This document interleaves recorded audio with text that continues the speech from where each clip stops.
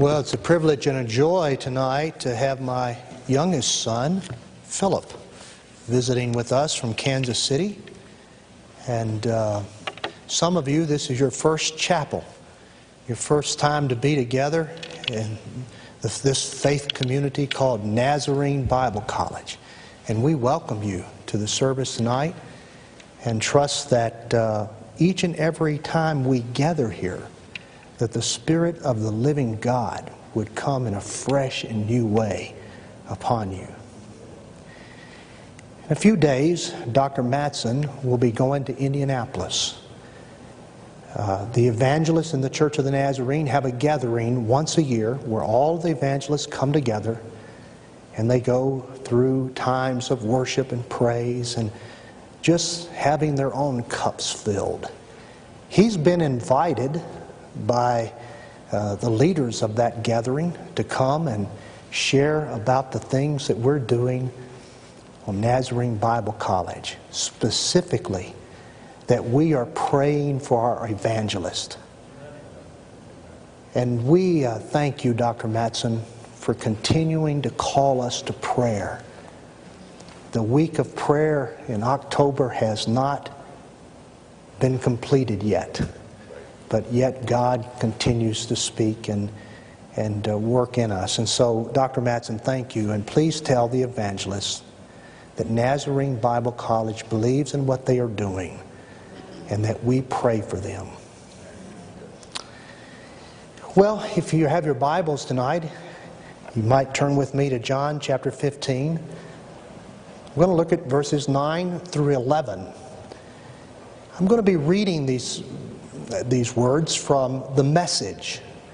So I'm going to have this projected tonight because I know that we might not have that here tonight. I've loved you the way my Father has loved me. Make yourselves at home in my love. If you keep my commands, you'll remain intimately at home in my love. That's what I've done.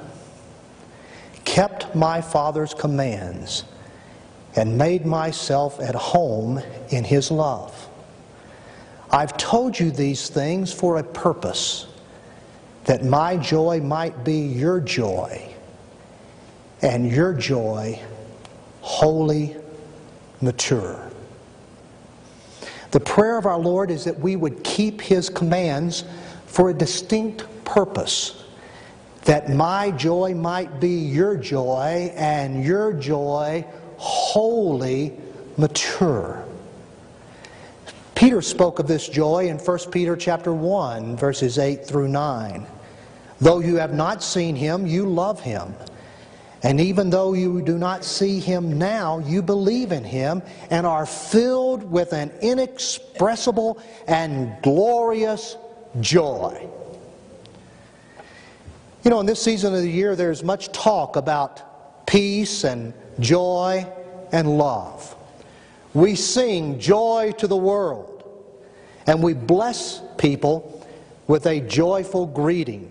In fact, I was taken by surprise this morning when a cashier at Walmart wished me a Merry Christmas. In fact, I understand that Target has lifted their ban on wishing customers a Merry Christmas. In this passage, our Lord wishes for us that His joy might be our joy, and our joy wholly mature. What would happen if we gave ourselves to the joy of which our Lord speaks? What would it look like to be at home in His love? What does it mean to be wholly mature? I would suggest to you tonight that it begins by putting Jesus first. When pressed by a religious scholar to name the greatest commandment of God, Jesus replied, "Love the Lord your God with all your passion and prayer and intelligence." A few years ago, Mel Gibson's The Passion of the Christ confronted us with the shame of nominal Christianity. How can we casually love such a Savior? How can we compartmentalize Him to just another aspect of our lives? Isaac Watts put it best in his timeless hymn, "When I Survey the Wondrous Cross." He writes, "Were the whole realm of nature mine, that were a present far too small. Love so amazing, so divine, demands my soul, my life, my all." What would happen in our lives, in our families, in our churches, in our communities, if we put Jesus above all things? I believe there would be a renewal of passionate joy that would ignite a holy fire in our lives, in our homes, and in our churches. Like the disciples on the road to Emmaus, we would say, "Didn't we feel on fire? Were not our hearts burning within us?" You see, to know this joy is to put Jesus first. Joseph Stoll tells of having dinner with Billy Graham at a dinner for the staff and board of the Billy Graham Evangelistic Association.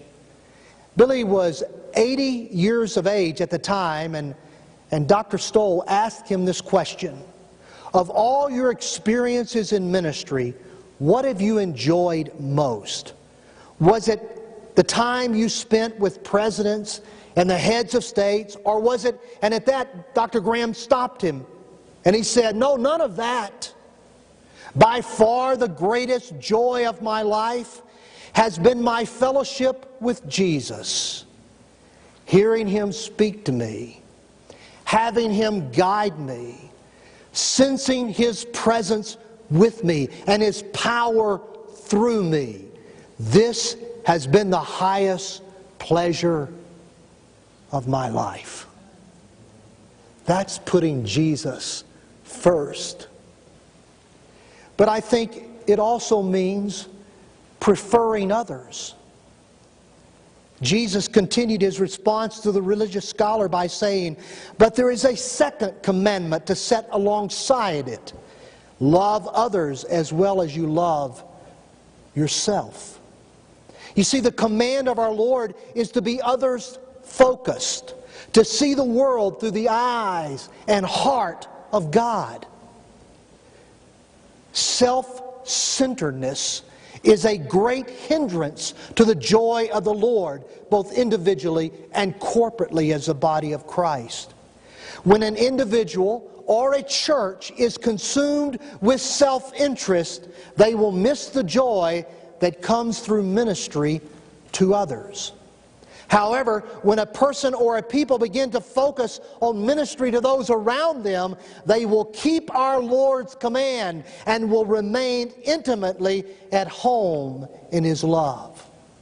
This video clip captures preferring others.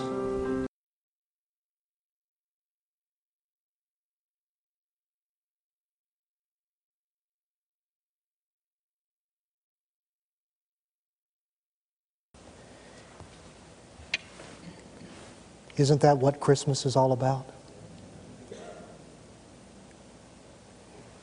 It's preferring others. That's the joy Jesus is talking about. It's about putting Him first and preferring others, and then letting go of yourself. Jesus said in Luke chapter 17, verse 33, "If you grasp and cling to life on your terms, you'll lose it. But if you let that life go, you'll get life on God's terms." I like that. Henry Nouwen, in his book, In the Name of Jesus, writes, Here we touch the most important quality of Christian leadership. It is not a leadership of power and control, but a leadership of powerlessness and humility, in which the suffering servant of God, Jesus Christ, is made manifest. I am speaking of a leadership in which power is constantly abandoned in favor of love. It is a true spiritual leadership. Powerlessness and humility in the spiritual life do not refer to people who have no spine and who let everyone else make decisions for them. They refer to people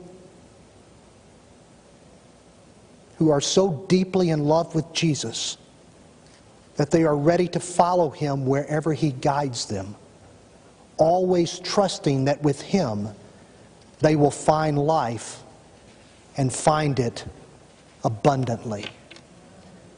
It is a demanding challenge to let go of your personal desires and your personal ways and to embrace the will and path of God.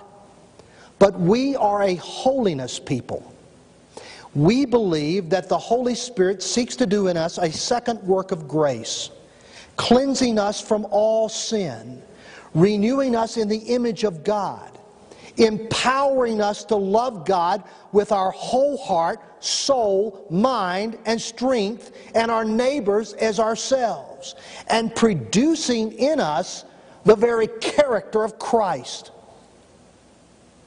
As holiness people, joy should flow from our lives. As holiness people, we must be so deeply in love with Jesus that we are ready to follow Him wherever He guides us, always trusting that with Him we will find life and find it abundantly. You see, I suggest to you tonight that when we put Jesus first and prefer others, that what we sow, we will also reap. The classic film, It's a Wonderful Life. You know the story. The hero, George Bailey, a man who never quite makes it out of his quiet birthplace of Bedford Falls. As a young man, he dreams of shaking the dust from his shoes and traveling to far-off lands. But one thing and then another keeps him at home, especially his responsibility to the Family Savings and Loan Association, which is the only thing standing between Bedford Falls and the greed of Mr. Potter. George marries his high school sweetheart, settles down to raise a family, and helps half of the poor folks in town to buy homes where they can raise their own families. Then when George's absent-minded uncle misplaces some bank funds during the Christmas season, it looks as if the evil Potter will have his way after all. George loses hope and becomes unpleasant and uncaring. And in despair, he is standing on the bridge contemplating ending his life when an angel second class named Clarence shows up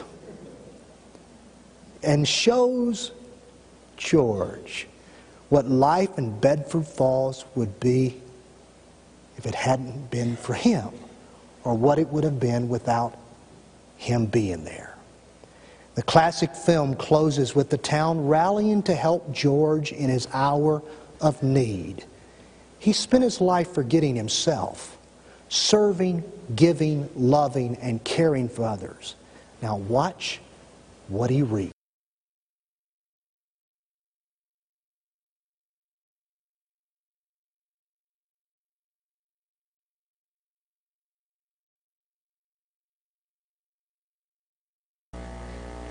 I pray this season will be a time of joy in your life.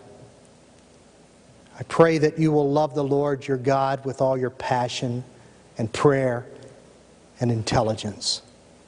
And I pray that you will love others, prefer others, as we love ourselves. I wish for you the joy of Christmas. Let's pray together. Gracious Father, how do we begin to thank you for the wonderful gift that you gave to the world when you sent Jesus to take on our flesh so that we might take on his Spirit? Oh Lord, help us to know your joy and to live your joy 365 days. We pray for your Spirit's empowerment that we might live this joy that Jesus promised us to have and to know and to give away. Now bless us as we go from this place of worship into our places of study. We pray in the name of Jesus. Amen. God bless you. Go in his peace.